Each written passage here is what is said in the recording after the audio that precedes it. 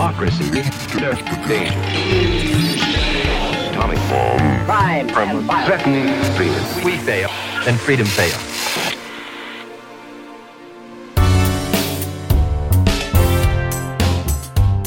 Hello and welcome to Out of Order, a German Marshall Fund podcast on how a world was, is, and will be ordered. Today I'm joined here in studio by our senior fellow, Jamie Fly. Glad to be here. And then in Berlin, my co-host, Rachel Tausenfreund, is back with us. Hi. And my name is Peter Sparding, and I'm also a fellow at the German Marshall Fund.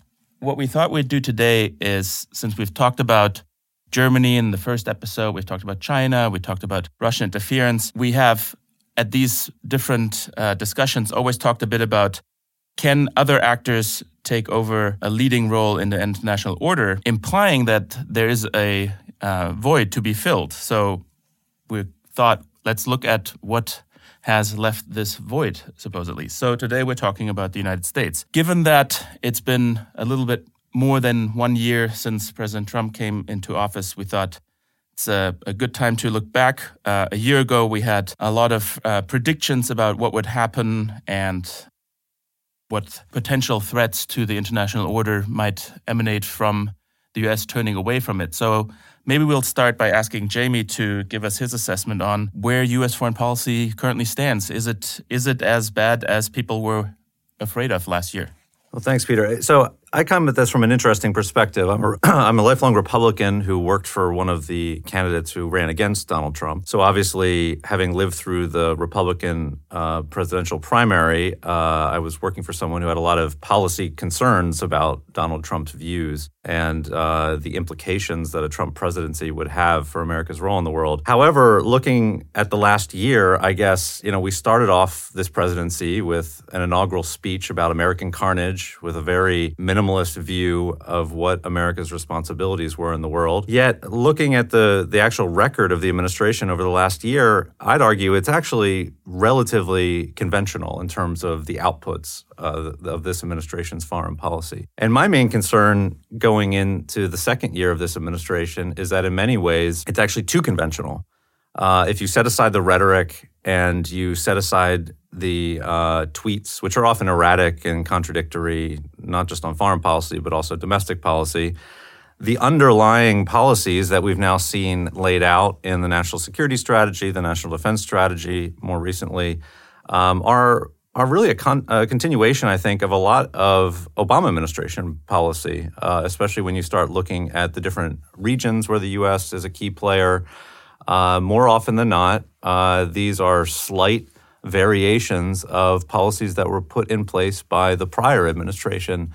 And so I actually think the real danger, getting back to where you started with whether there's a void to be filled, is that, yes, there's been a trend in American politics and American views about foreign policy over the last decade in particular that we should do less in the world. The American people are less willing to do certain things and pay for certain things, not as willing to get involved militarily. And then on that count, I actually think the Trump administration is making many of the same decisions that the Obama administration did. And so the net result of that will be a U.S. that's taking a bit of a step back. I don't think it's a complete void that will be left behind, especially if you look at documents like the National Defense Strategy, where we make very assertive statements about where we are going to get involved and what we are going to do in support of allies. But I do think there is a bit of a stepping back, and it's going to create a conundrum for many of our allies about how they're going to respond. Rachel, can I just actually get you in here? I'm guessing this will look different from Berlin or is seen differently outside the U.S. So maybe you can tell us how the view is from there. Yeah, I'm not sure that there's sort of one clear view. There's a similarity in that allies and maybe Germany was sort of in the middle ground here in Europe. They were, terrified when Trump was elected and thought, nuclear war and the end of NATO were imminent and, to be expected in 3 months or something. So there is a sense that that this isn't going to happen that quickly. Maybe it's not even going to happen at all. So people have relaxed a little bit and share a bit of what of what Jamie was saying in terms of it's not as dramatic a departure as we thought it might be. That said, and especially in Germany, a lot of the kind of void of American power in the world that Jamie mentioned, where you can see perhaps arguably a continuation between Obama and Trump, is specifically kind of military engagement, right? But the other part of the global order and the world order or the system of alliances that Germans are concerned about are things like global rules, rulemaking, sort of sentiments and values, and America's role in upholding those kinds of things. And there I would say we have seen a huge departure. Now, maybe some of that departure, if you think climate, is more traditional Republican than especially Trumpian. But this is where Germans would definitely disagree and say this new America doesn't seem to care that much about alliances, at least the spirit of alliances. It doesn't seem to care about rulemaking, global rulemaking, about the idea of cooperation and all of these things that are slightly more fundamental in the German view to world order than, how many soldiers we have there, or our willingness to send, military muscle.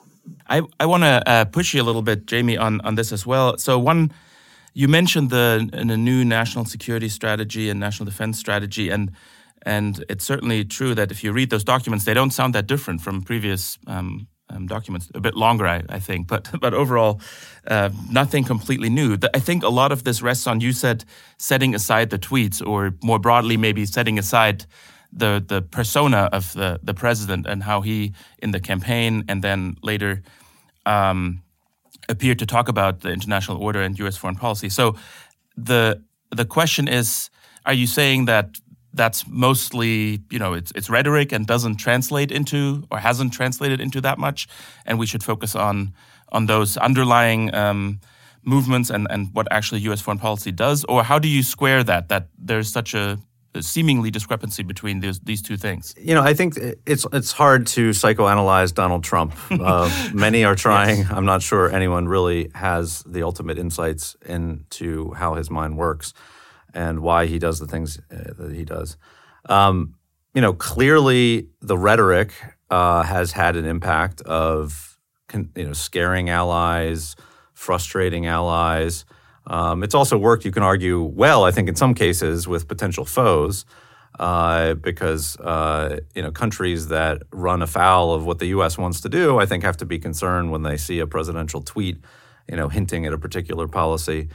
Behind the scenes, though, at least what I've heard, it's not the case with all foreign leaders. In many cases, President Trump has actually formed closer relationships with U.S. allies and his counterparts than President Obama did. President Obama was, yes, he was beloved by the masses, but the reality is most European leaders did not have very close personal relationships with him. If you remember at the beginning of his administration, the people he was close to were people like Erdogan, Medvedev, Chinese leaders. And this was not a president, at least especially in his first term, who spent a lot of time palling around with European partners.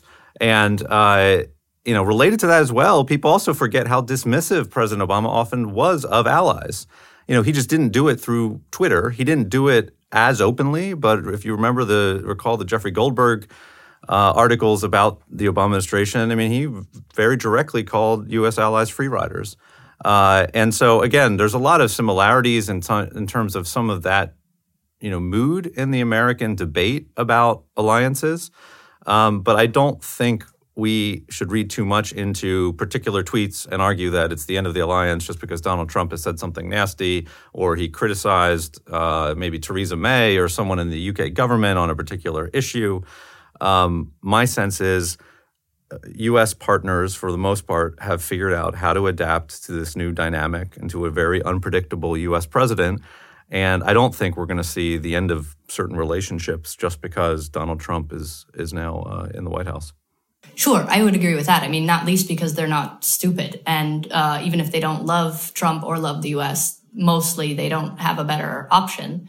In fact, our colleagues from Paris just recently were writing about agreeing basically with what you're saying, Jamie, at least in the French case, right? The Macron-Trump relationship is so far pretty strong and viewed pretty positively by at least policymakers, if not necessarily the population. And they're quite happy that this Obama-Merkel relationship hasn't been replaced by a similarly strong Merkel-Trump relationship, right? So I would agree with that. I would even agree with when you said sometimes perhaps Trump's strong rhetoric has been helpful with potential adversaries. I mean, you could even argue in the NATO case, if the countries really do up their spending in real terms, then you could also say the insecurity of Trump and his harsher rhetoric and the sense that he really means it will end up being also good for that particular alliance.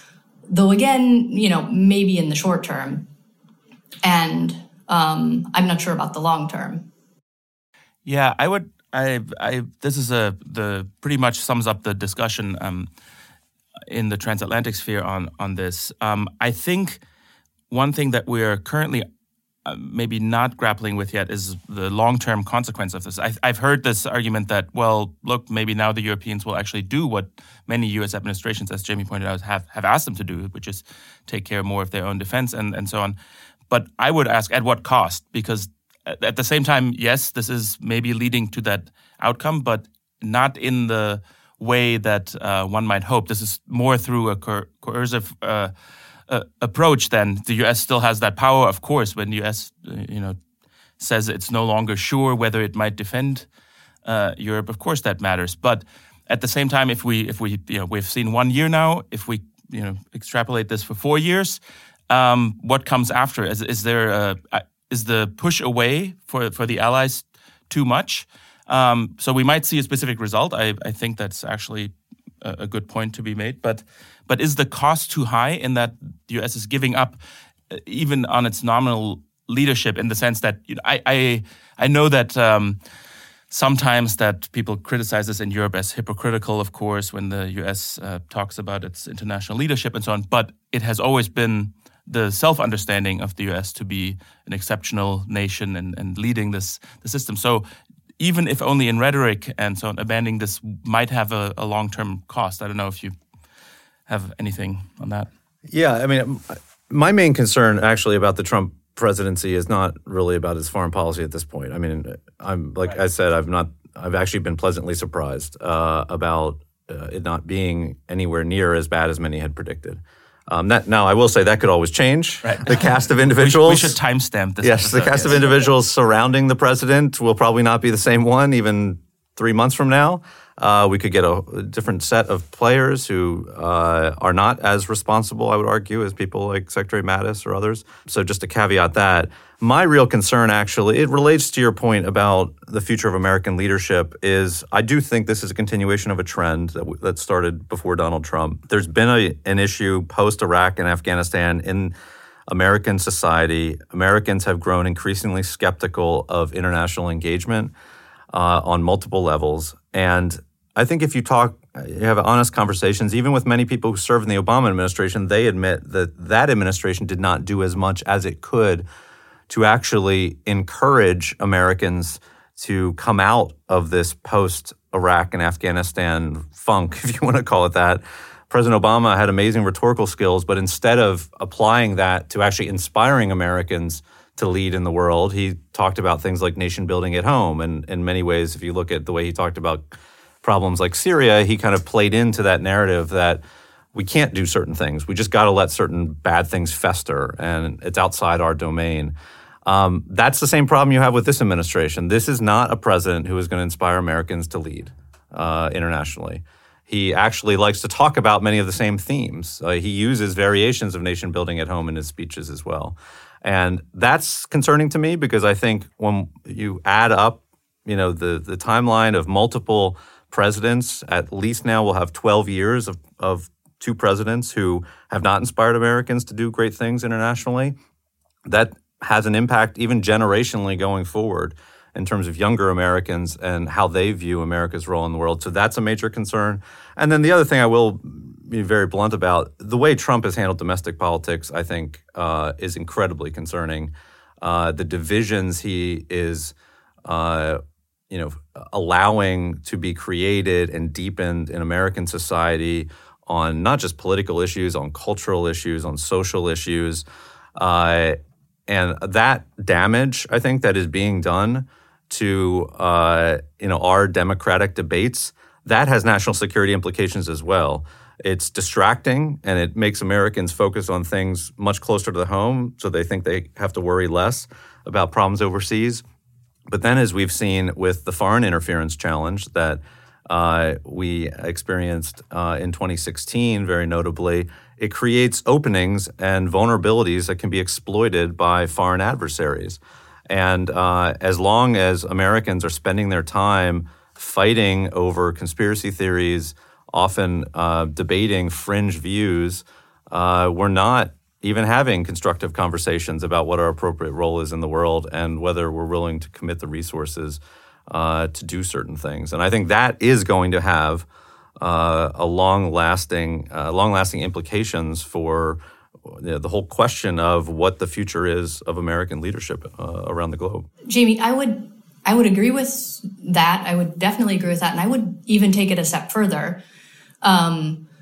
If we say it's true that neither Obama nor Trump are, as you said, spent their time and energy trying to inspire Americans to do more abroad, to do more in the world, and then what you have in addition to that in the Trump presidency and administration is we're sort of anti-inspiring Americans to even believe in their government to the extent that then that government could do great things abroad, right? So we had our last discussion was about undermining democracy, but the fact of the matter is sort of in the executive branch with not insignificant support in Congress, we're doing a pretty good job of undermining our own democracy right now, which, as you say, is not only a distraction, right? So it gets people,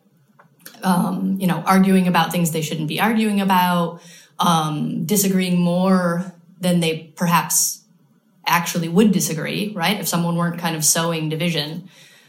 So there's the distraction factor, but there's also then the just, further weakening of the state to function, right? If we don't trust the rule of law in our own country, then how are we supposed to stand up for the rule of law abroad? If we're weakening, the executive branch and the Congress, then we're definitely not going to inspire our own people for engagement, but we're also losing the soft power because that was part of that was also part of America's role in establishing this order, was being an attractive force, being a kind of example. Of course, we made lots of mistakes, but there was this element of example. And it seems to me that that's the thing that's potentially most at risk in the next 3 years. Let's not even think further than that.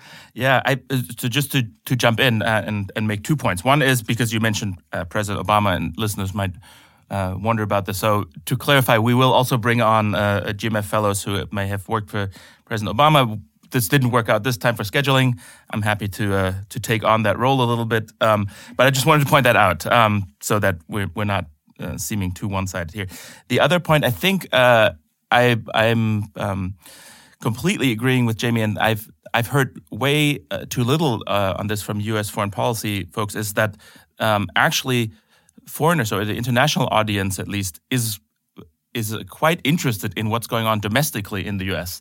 I would argue, at least in my home country of Germany, a little too much. It's we have a bit of a manic relationship with this, but I get push alerts from German news outlets when Steve Bannon gets fired and so on. So I think sometimes that's not fully understood in Washington, which is actually speaks highly for Washington, that they're not thinking every little thing that happens in Washington matters to others.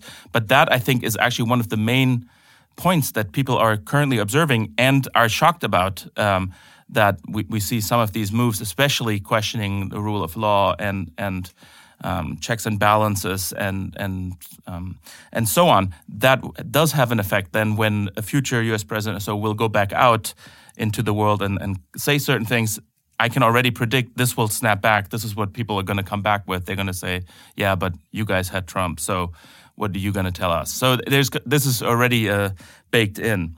So, but maybe to have another question in this realm. So I think there's some agreement that there has been a trend in U.S. population and therefore also in previous presidents on that. You talked about nation building at home. That many people may no longer be willing to support this kind of or the kind of foreign policy we have seen in previous decades. Some of that, some people have argued, is more has more to do with economic realities, and globalization, and we haven't seen wage increases in the U.S. So people are wondering, wait, if we're not benefiting as much from the system, why are we doing so much for the world?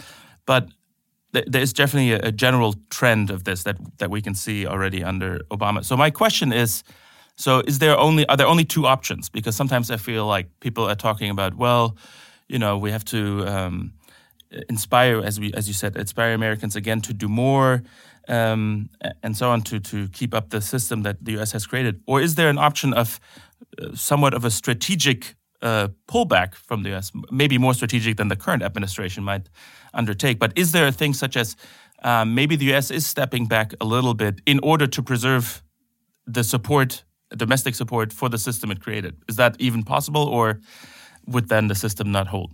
Well, that's what this administration is arguing that they are doing. So I think there's elements of it in the national security strategy, but the document that really gets into the resourcing issue is the national defense strategy.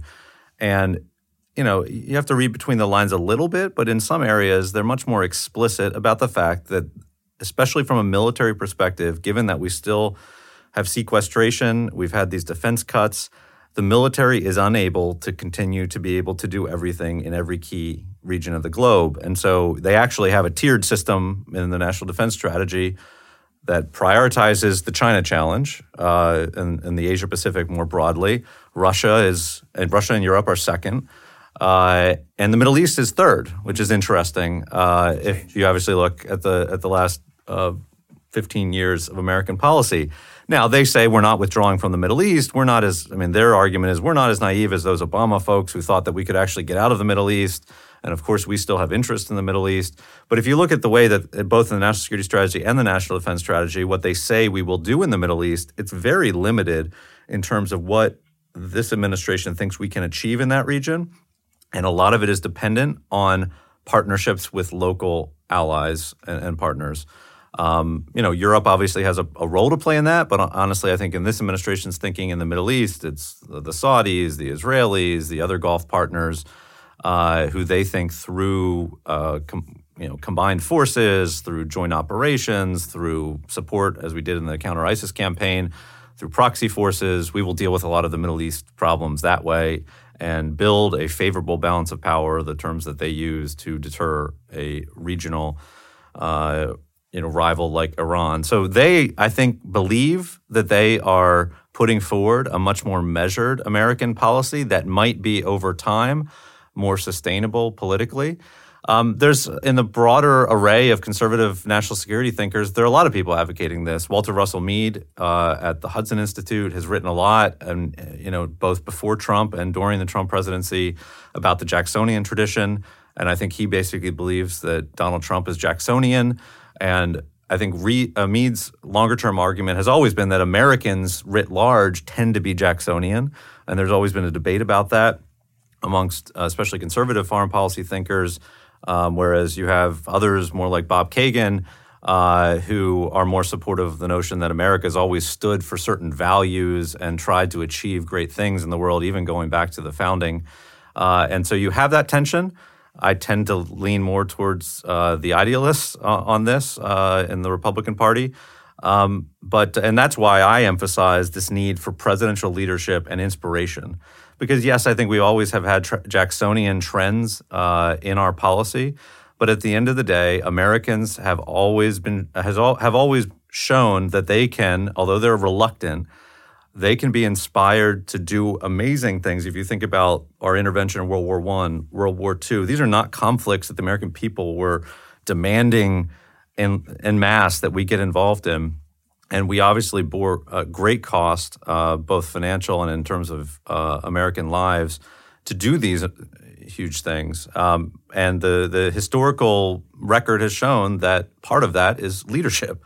And that's what we've been lacking. So I actually think at the end of the day, you could have a pendulum swing back in that other direction. The question is, will American politics be such that no politician on either the left or the right feels that it's in their interest to even try to inspire the American people to lead internationally, especially given that in many cases there's a major pushback now politically on some of these issues, whether it's foreign aid, military spending, just the question of whether we should be building bridges and rehabilitating airports at home rather than providing assistance to allies overseas.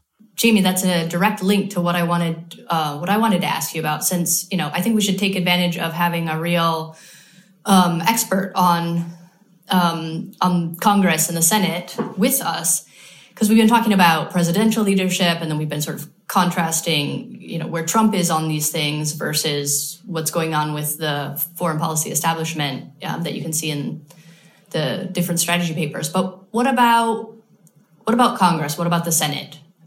You hinted it at the end. Has that changed? So we're not getting political leadership that we would need from the president. But I have a sense that also politics at the Senate level and certainly the House level, they're undergoing a pretty big shift too. And are there going to be any people there willing to take a risk, willing to try to inspire people? Has it really shifted? I think it's hard to say. I mean, it's again, not just a reflection of Donald Trump or a response to Donald Trump. On the right, we had the Tea Party movement before Donald Trump even kind of entered politics. We had members elected, especially to the House, who were Republicans, but were elected on this tidal wave of frustration over President Obama's healthcare reforms in particular. And most of them, honestly, didn't have a clearly defined worldview. Some of them were quite skeptical of overseas engagements and raised questions about why U.S. military forces were based in so many different countries, whether we could bring troops home and save money. But a lot of that was driven by fiscal concerns.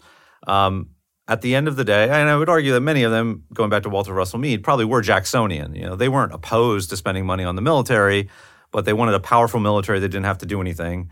And if we were hit, we would hit hard in response or respond very quickly, but not get involved in protracted conflicts.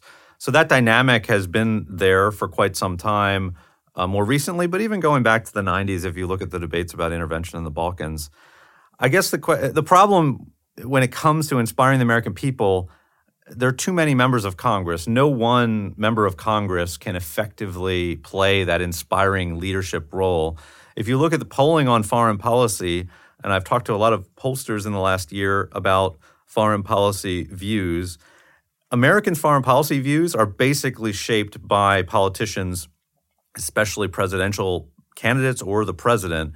And most Americans outside of New York and Washington and the coast who engage in businesses related to international trade or foreign policy, most Americans don't have clearly defined foreign policy views. It doesn't matter to their day-to-day lives. They have views about social issues, about healthcare, about education, about religious issues, because these are all things that factor in to their well-being and that of their family. But on Russia policy, they don't care. Or on China policy, they may be skeptical of China because they've heard about scandals about Chinese products or about Chinese companies having an impact on a local factory being closed. So that's why the presidential figure plays such an important role. And you actually saw this during the Republican campaign as well, where Donald Trump single-handedly shifted the Republican Party from being a party of Russia hawks to a party that I haven't looked at the latest polling, but is now, I think, majority, favorable towards Vladimir Putin. And that was because Donald Trump thought Vladimir Putin was a good person who could do great things with the U.S. And they thought, well, if Donald Trump thinks he's good, then he must be good. And so that dynamic is very strong in foreign policy compared to other issues. And that's why it's hard for, your individual member of Congress, who for the most part, most Americans don't even know who their member of Congress is unless they're very politically engaged. So it's hard for Congress to play that role. The one thing I will say that Congress can do, and I think has done effectively, is they can put up guardrails. And so we saw that with the Russia sanctions, which passed overwhelmingly. We've seen that with the budget and the Trump administration attempts to cut State Department funding. Congress basically resisted almost all of those cuts and fully funded programs that the administration wanted to do away with. And so I think you will continue to see bipartisan interest in Congress and a willingness to kind of stand up and put up some guardrails to at least maintain those elements of American power. But I'm skeptical about the role that Congress can effectively play in actually overcoming, especially a president who is going to be telling Americans, especially Republicans who continue to support him, that we shouldn't do certain things in the world. And what role can Congress play in putting guardrails on, some kind of internal red lines, right? So let's just pick a random example like, the FBI because I think these things are connected, right? And the ability of the U.S. to function externally is related to its ability to whether or not it's functioning domestically, as I said before. So I think I see your point, and I think you're probably right in terms of really core foreign policy issues. But what about the things that are one step removed? Where can Congress play a role in bolstering, rule of law at home, faith in government at home, faith in the political process at home, faith in our institutions at home? Is that also a thing where basically it's the president and whoever listens to him, and Congress, other than maybe legislation, doesn't really have a role to play? So it's hard, I think, to get to assume that Congress can play much of a leadership role in inspiring confidence in anything. I think mainly because if you look at the polling, Americans have not had confidence in Congress for quite some time. I've lost track of Congress's approval rating, but it's something like 8%, I think. Less favorable than a root canal. Yes. So I don't think most Americans look to members of Congress and say, well, if Representative John Smith says that, that we need to stand by the FBI, that I'm going to do it too. Again, I think it's much more limited. It's their institutional tools and the fundamental reality that if President Trump wants to get most things done, he has to reach across the aisle and do things in a bipartisan way. He cannot build the wall unless it's funded. He cannot, develop his immigration policy unless he gets bipartisan buy-in. And that's the kind of back and forth we're going through on a number of these issues. The FBI example, I think, is a little bit more difficult. There you've seen both, if you look at the Senate Intelligence Committee, the kind of best of Congress and what can be done. If you look at the way the Senate Intelligence Committee has gone about in a bipartisan way and tackled this question of Russian interference and actually worked with the private sector, with the tech companies to force them to reveal information, which was they previously were denying, and has not devolved into partisan bickering the way that the House has, I think that's a great example. Then you compare it to the House Intelligence Committee, which I think is now engaged in a partisan fight to try to defend the president against an investigation. But at the end of the day, that's not going to the release the memo. If the memo is released, it's not going to be the end of the Mueller investigation. The Mueller investigation's result will depend on what Bob Mueller finds and whether it's legitimate, and he'll have to make that case in public and to Congress, and at that point it'll be adjudicated. The other thing I think people need to remember is we focus a little bit too much just on Congress. The courts and the judicial system here have played an important role.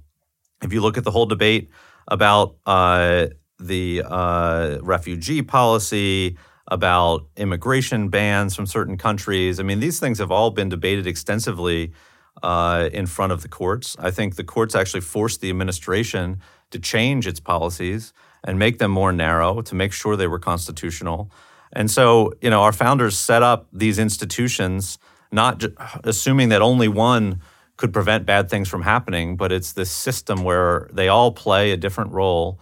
And I think, again, on most issues, that has actually worked out relatively well. And the excesses that, we've seen attempts, I think, to push the envelope in a way we haven't seen probably since the 70s.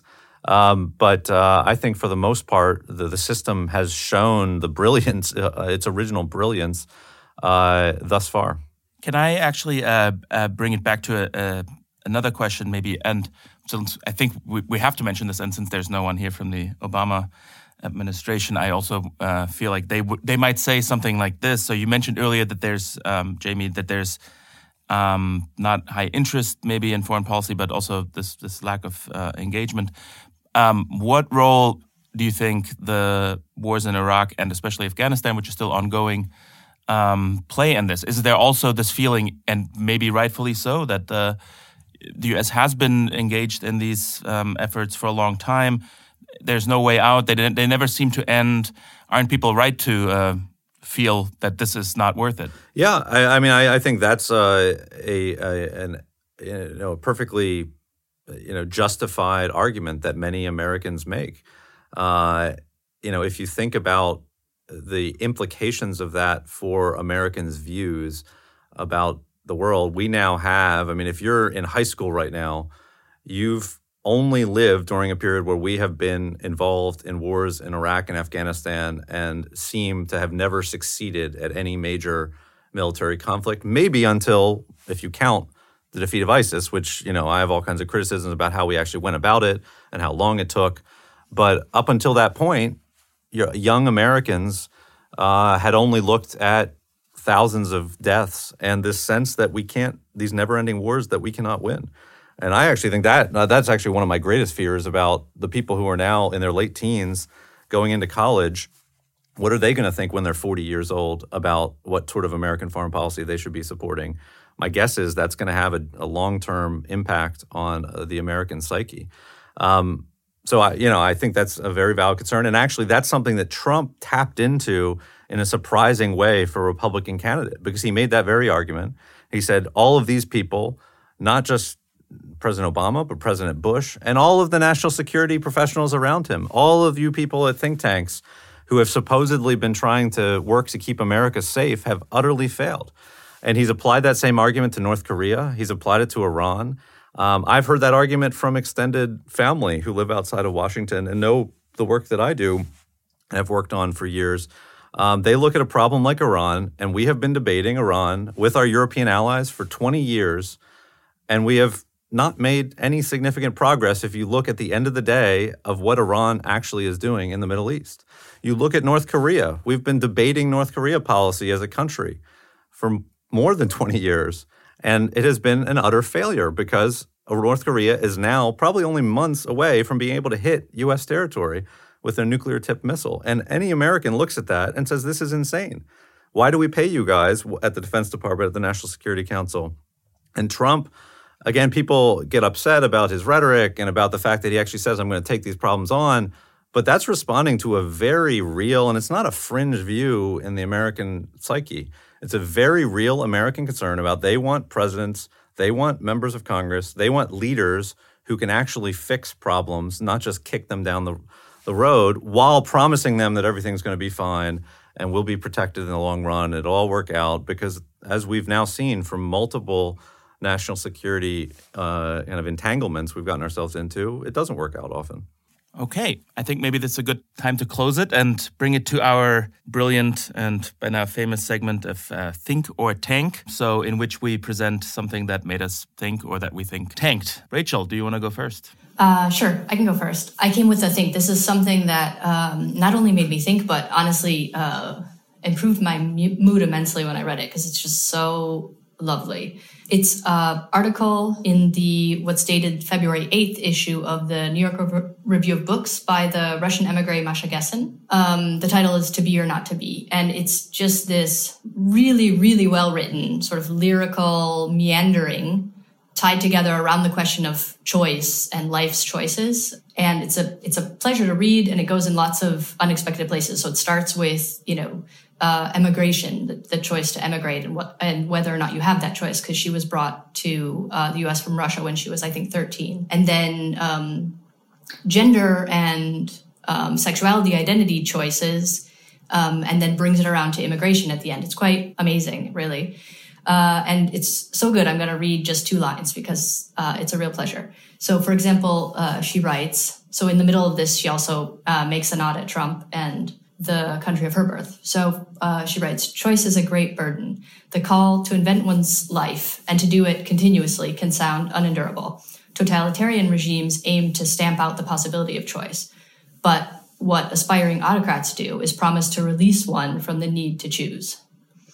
And then she kind of goes on from there and brings it, like I said, to immigration at the end, and talks about why we sort of force this idea of immigrants who don't have a choice to come are somehow more privileged than those who maybe have a choice to come, and the distinction between refugees and economic migrants. Anyway, I highly recommend it.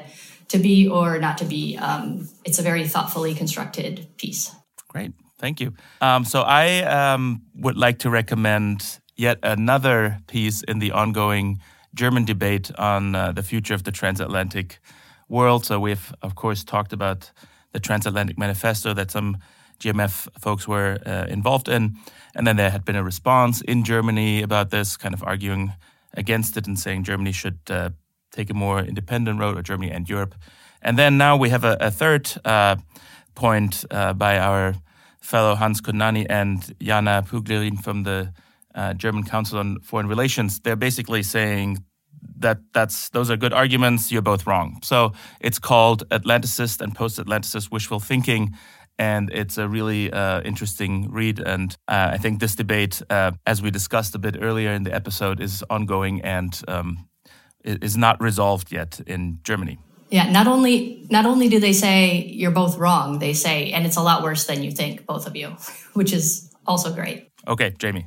So mine is a little bit more political, and so I actually That's why we brought you on. The thing, looking back on the last week, so I guess it would be a think piece was actually President Trump's State of the Union address. Not because I agreed about everything that was in it, but I think I saw a headline afterwards that it was something along the lines of the presidency that might have been. And that was what was striking to me about it. I actually think it was the best speech he's delivered thus far. It could have been delivered by pretty much any previous president of any political party, if you set aside some of the policy specifics on immigration. But in terms of the way it was framed, the sort of themes, there were actually very inspiring elements. We've talked a lot about this presidential role of being inspirer-in-chief, and actually there was a lot of that in there. There was kind of a celebration of individual Americans who had shown courage and heroism over the last year, inspiring foreign, attendees like the North Korean defector. And so I was just struck by, and you see these little, kind of insights from time to time about a Trump presidency that could have been if things had been done, I think, very differently from the outset. Because I think because of the unique nature of Donald Trump and the fact that, quite frankly, he's not actually that ideological, he is a president who, if he had started off on a different foot, might have actually been able to achieve much more domestically and actually maybe gotten us out of some of the partisan bickering and infighting that we currently are dragged down into. He also clapped for himself a lot, it seemed. That was an interesting new feature for State of the Union. Anyway, thank you very much, Jamie and Rachel, for joining us. And we'll be back soon with another episode of Out of Order. Out of Order is a German Marshall Fund podcast produced by Kelsey Glover. Sound design engineered by Zachary Tarrant.